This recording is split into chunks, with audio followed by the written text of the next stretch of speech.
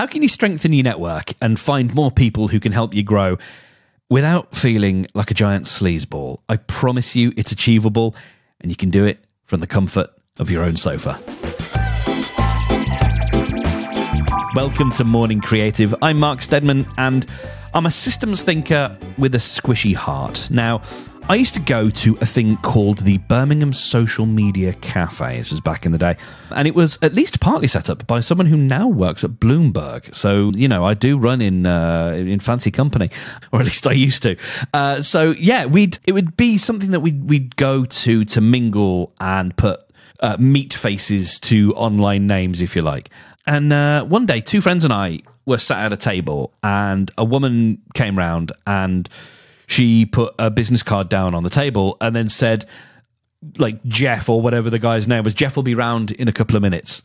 This was about 2 years into the existence of the Social Media Cafe, and it had been kind of, we were seeing this encroachment of the worky world, you know? So there'd been a couple of years where it was the outliers and the creatives and the weirdos who were using social media, and now we were seeing it was like marketing people, which is okay, and then we get into, like, you know, just people in button-up shirts and slacks, and, you know, just what, you know, it stopped being inhabited by our kind of people. And so my friends and I kind of looked at each other with disgust, and then we decided to leave. We were just like, you know what, it's no fun anymore. It's not good. Now Birmingham Social Media Cafe no longer exists, but that memory is planted very firmly in my mind, and it is a shining example of how to do networking entirely wrong. Of course it is. Meetups like that were great, and I think they are great, and they could be great again. So until then, until that happens, until that utopia where we've created the Morning Creative network of meetups around the world, until that day, how can we network online without doing the equivalent of dropping your business card on a table and waiting for your boss to come and mingle with you? Blah. So, well, first off, let's define what we mean by networking, right? So a network, in human terms, is really just a collection of people who are aligned. There's some kind of common bond, some kind of common interest, a shared person, a shared goal, you know? Networking does not have to mean business cards and smart casual dress and breakfasts where you get sat next to someone who specializes in property law or whatever. You know, it's not the Chamber of Commerce. It's just a group of people who can access you to get a particular job done. So in your case, the job to be done is probably improving the world with your art, right? If we go a little bit further, not just the job to be done is to get more people to enjoy what it is that you make. Let's actually, okay, once they've enjoyed the thing that you make, what is the thing that you are making there to do? And so that is the job to be done, really, is to help more people discover your stuff so that you can make the world a little bit better with the work that you do. And that's probably the goal of the other people in your network as well. You know, when we say network, it could also be a community. Those words can be interchangeable, but maybe this is a little bit more functional, a little bit more systemsy. And also community is becoming one of those, I think, a little bit of a buzzword to some degree.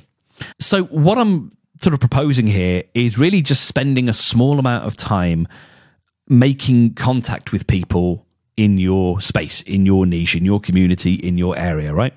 For now, I'm going to call this RelOps, which is relationship operations.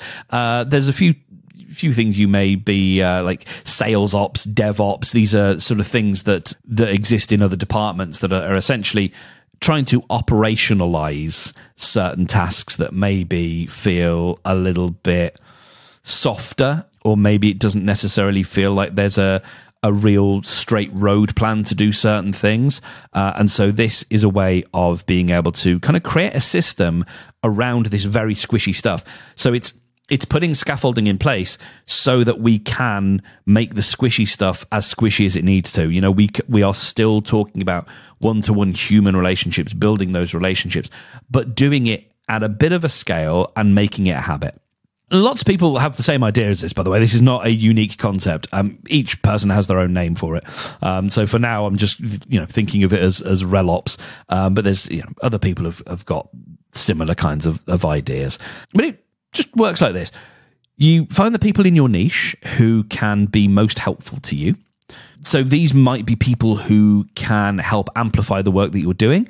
Maybe they're your ideal fans, or just generally people who are going to love what you do, people who are going to cheerlead for you. Like I've said before, people who are going to blow the horn for you. So these might not necessarily be direct subscribers, followers, fans, downloaders, listeners, viewers. They might not be directly, but they may have access to them, or they may be able to give you a sense of where those people are. They may just be useful people to know because they know a lot about the kind of stuff that would be helpful to you.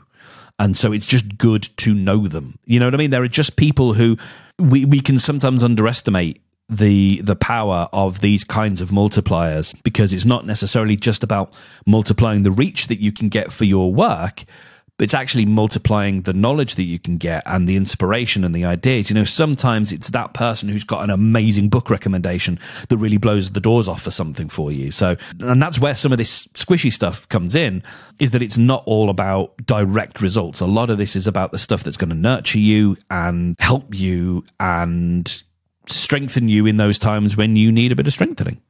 So what we're going to do is start finding those people and start adding value to their days. And so really this begins by just thinking about the places that people like you hang out, the people who are interested in the things that you are interested in and the things that your audience is interested in. Find those people online. Find where they hang out. If you want to dig a little bit more into this, there's an idea of watering holes, which is something that you can look into. So a watering hole is a place where these kinds of like-minded people will gather. So for some, that might be Reddit, it might be a Facebook group, it might be a Quora thread, it might be on Twitter, Instagram, wherever you can find those people. Start following the interesting people. If you don't know anyone, in your space, which I'm sure you do, start with the people you know, and then start to branch out. Look at the hashtags, look at the topics, look at the things, the related people that your app tells you might be interested in, and start to build that little network of people. Some people advocate for removing or unfollowing people who are not in your network. That's up to you.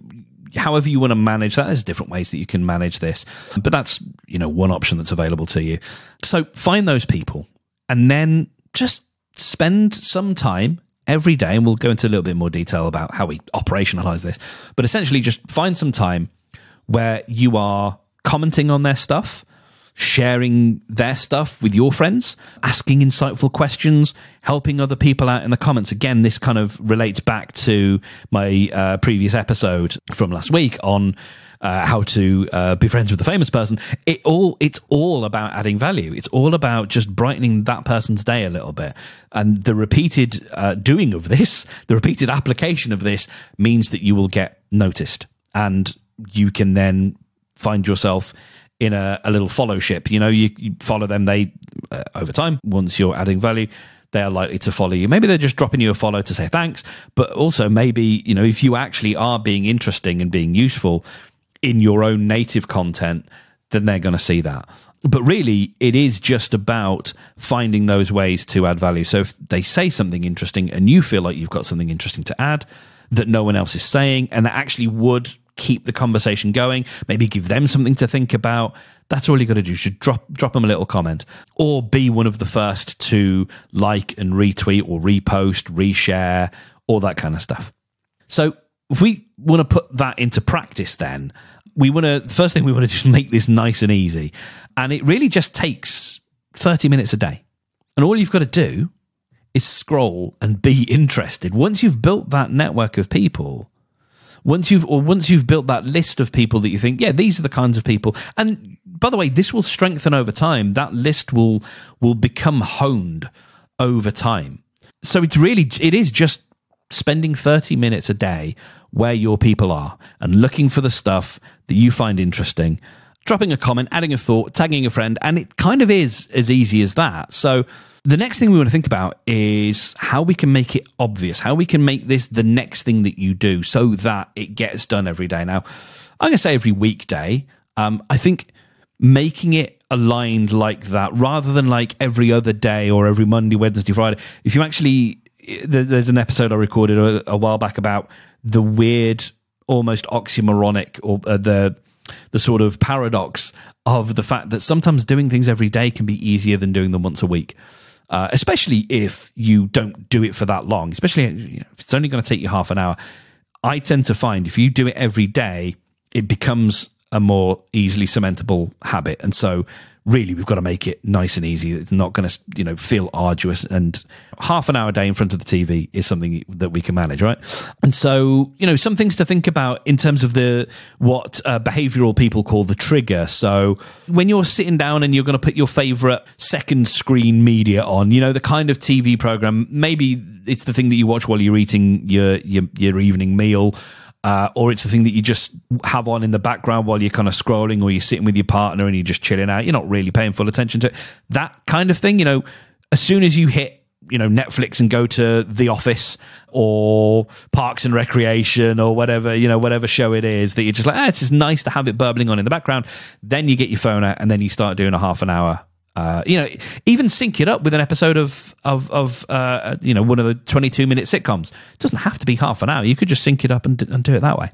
Another trigger could be if you've got kids. As soon as you come down from putting them to bed, as soon as, because then that's the end of the obligations for the day, right? The kids are in bed, come downstairs, and then first thing you do, not out of a sense of obligation, but because it becomes that trigger. As soon as I've come down the stairs, I grab my phone, I sit down on the sofa, and I start my half-hour rel-ops. So when you get to that moment, you think, okay, it's time to start. I want to make this feel enjoyable. So put on an album you love. Maybe it's not in front of the TV. So, put on an album you love. Maybe if it's cold, snuggle under a blanket. I've got a lovely blanket that it's a big sort of fake wool thing. And I, put that on my lap. I get my two cats. They want to come and sit down. It's just, it's what the Scandinavians call hygge. It's just that. It's nice. And if you're into that, it's just creating that nice little environment. You light a scented candle, whatever it is. Make the environment that you're going to do this in really nice so that you actually look forward to doing it. And then once you're done, give yourself a reward. Have a glass of wine. If you are a sort of a glass of wine in the evening once the kids have gone to bed, can you think about pushing that off half an hour, get your rel-ops done, get your half hour done or your 22 minutes done, and then go grab yourself a wine? So we're going to talk about my extra shot now, but before I do that, I do want to say stick around to the near the end of the episode as we are going to have your thing that is like, if you were going to do one thing today to get this moving, this is what you should do. So before we get to that, I do want to make a quick mention to Ariel and Ned. They've got a show called Daily Tips That May or May Not Help You. For one thing, Ariel referenced another show which has a name for the phenomenon. I don't know if you have this, I bet you do, where there are certain things that are stuck in your head where you hear one thing and then your brain immediately like auto-completes to something else. I'll give you an example. There is an old stand-up set by a now past comedian called Victoria Wood, who has a thing about red cabbage. And when anybody it's entirely in my family as well. I think pretty much everyone in my family does this now. If anyone says red cabbage, someone says no idea. And it doesn't matter where it comes from. It wouldn't be helpful for me to reference where it comes from. But anyone says red cabbage, someone will say red cabbage, no idea. And this is apparently something that has been called a culturegeist, which I love. It's almost like an earworm, but it's just something that plays in your head that sort of, it jumps to the next track when you hear one thing. And so if I want to thank Daily Tips That May or May Not Help You for one thing, then it would be that. But it's a great show, so I do recommend it. Links are in the show notes. Go check it out. And if you've got something that you think people would enjoy, then mark@morningcreative.fm is how you can reach me, as did Carlos Saba, who left a comment on episode 55. What are you an unreasonable snob about? Carlos said, I'm a snob about being happy and making money. When I see people talking about making people happy so that they make more money, then I get annoyed. I want to tell them to just focus on being happy for the sake of being happy, then deal with the money thing separately. Happiness does not make you money, and money does not make you happy. But if you focus on your happiness and learn how to make money, you'll have a better chance at getting both. Amen, Dr. Carlos. Thank you very much, sir. You know where to find me, at Hello Stedman, pretty much everywhere on the socials is where you can get in touch. I always love reading and listening to your feedback, so thank you. Now, before I go, tomorrow we are going to talk about how to create your origin story. Looking forward to that one. It's going to be another nice meaty one. But I promised you one thing. If you do one thing today, do this. Mark off 30 minutes on your calendar every day. And again, make it easy, make it every weekday. Don't worry about 7 days a week. Give yourself the weekend off. Don't make it your prime time, because this is something you can do on the sofa. So don't waste, if there's peak productivity time for you, don't use it for this. Obviously, there's so many other things that you need to get done in the world. But because it is the kind of thing that you can do on the sofa, it doesn't take a huge amount of energy, then you want to make sure that you schedule it in so that it doesn't become something that you avoid, but you want to make sure that you've got at least some energy for it so that you can drop a thoughtful or insightful comment on someone's work. So reserve that time to work on your RELOPs. Make sure it is sacrosanct. Don't allow anyone else, yourself included, to interfere with that time. It needs to be as important to you as any other time, perhaps more. And sorry if this, if this isn't what you want to hear, but in many ways, it is more important than the time you spend working on your thing, because ultimately this is the stuff that's going to help more people find your thing, and for you to be able to connect with more people who can nourish you, help you, support you, all that stuff. Set a timer and finish after 30 minutes. Like I said, you can sync it to something else. It doesn't have to be a timer. You could pop on an episode of Community or The Simpsons or whatever, something that you can just have on. 22-minute sitcom, that's a lovely unit to work under. And then when that episode finishes, then you're done. Or just set a Pomodoro timer, something like that, and just do that thing and stop when the timer runs out. Don't feel like you've got to keep on keeping on. And when you're done, reward yourself. You did great.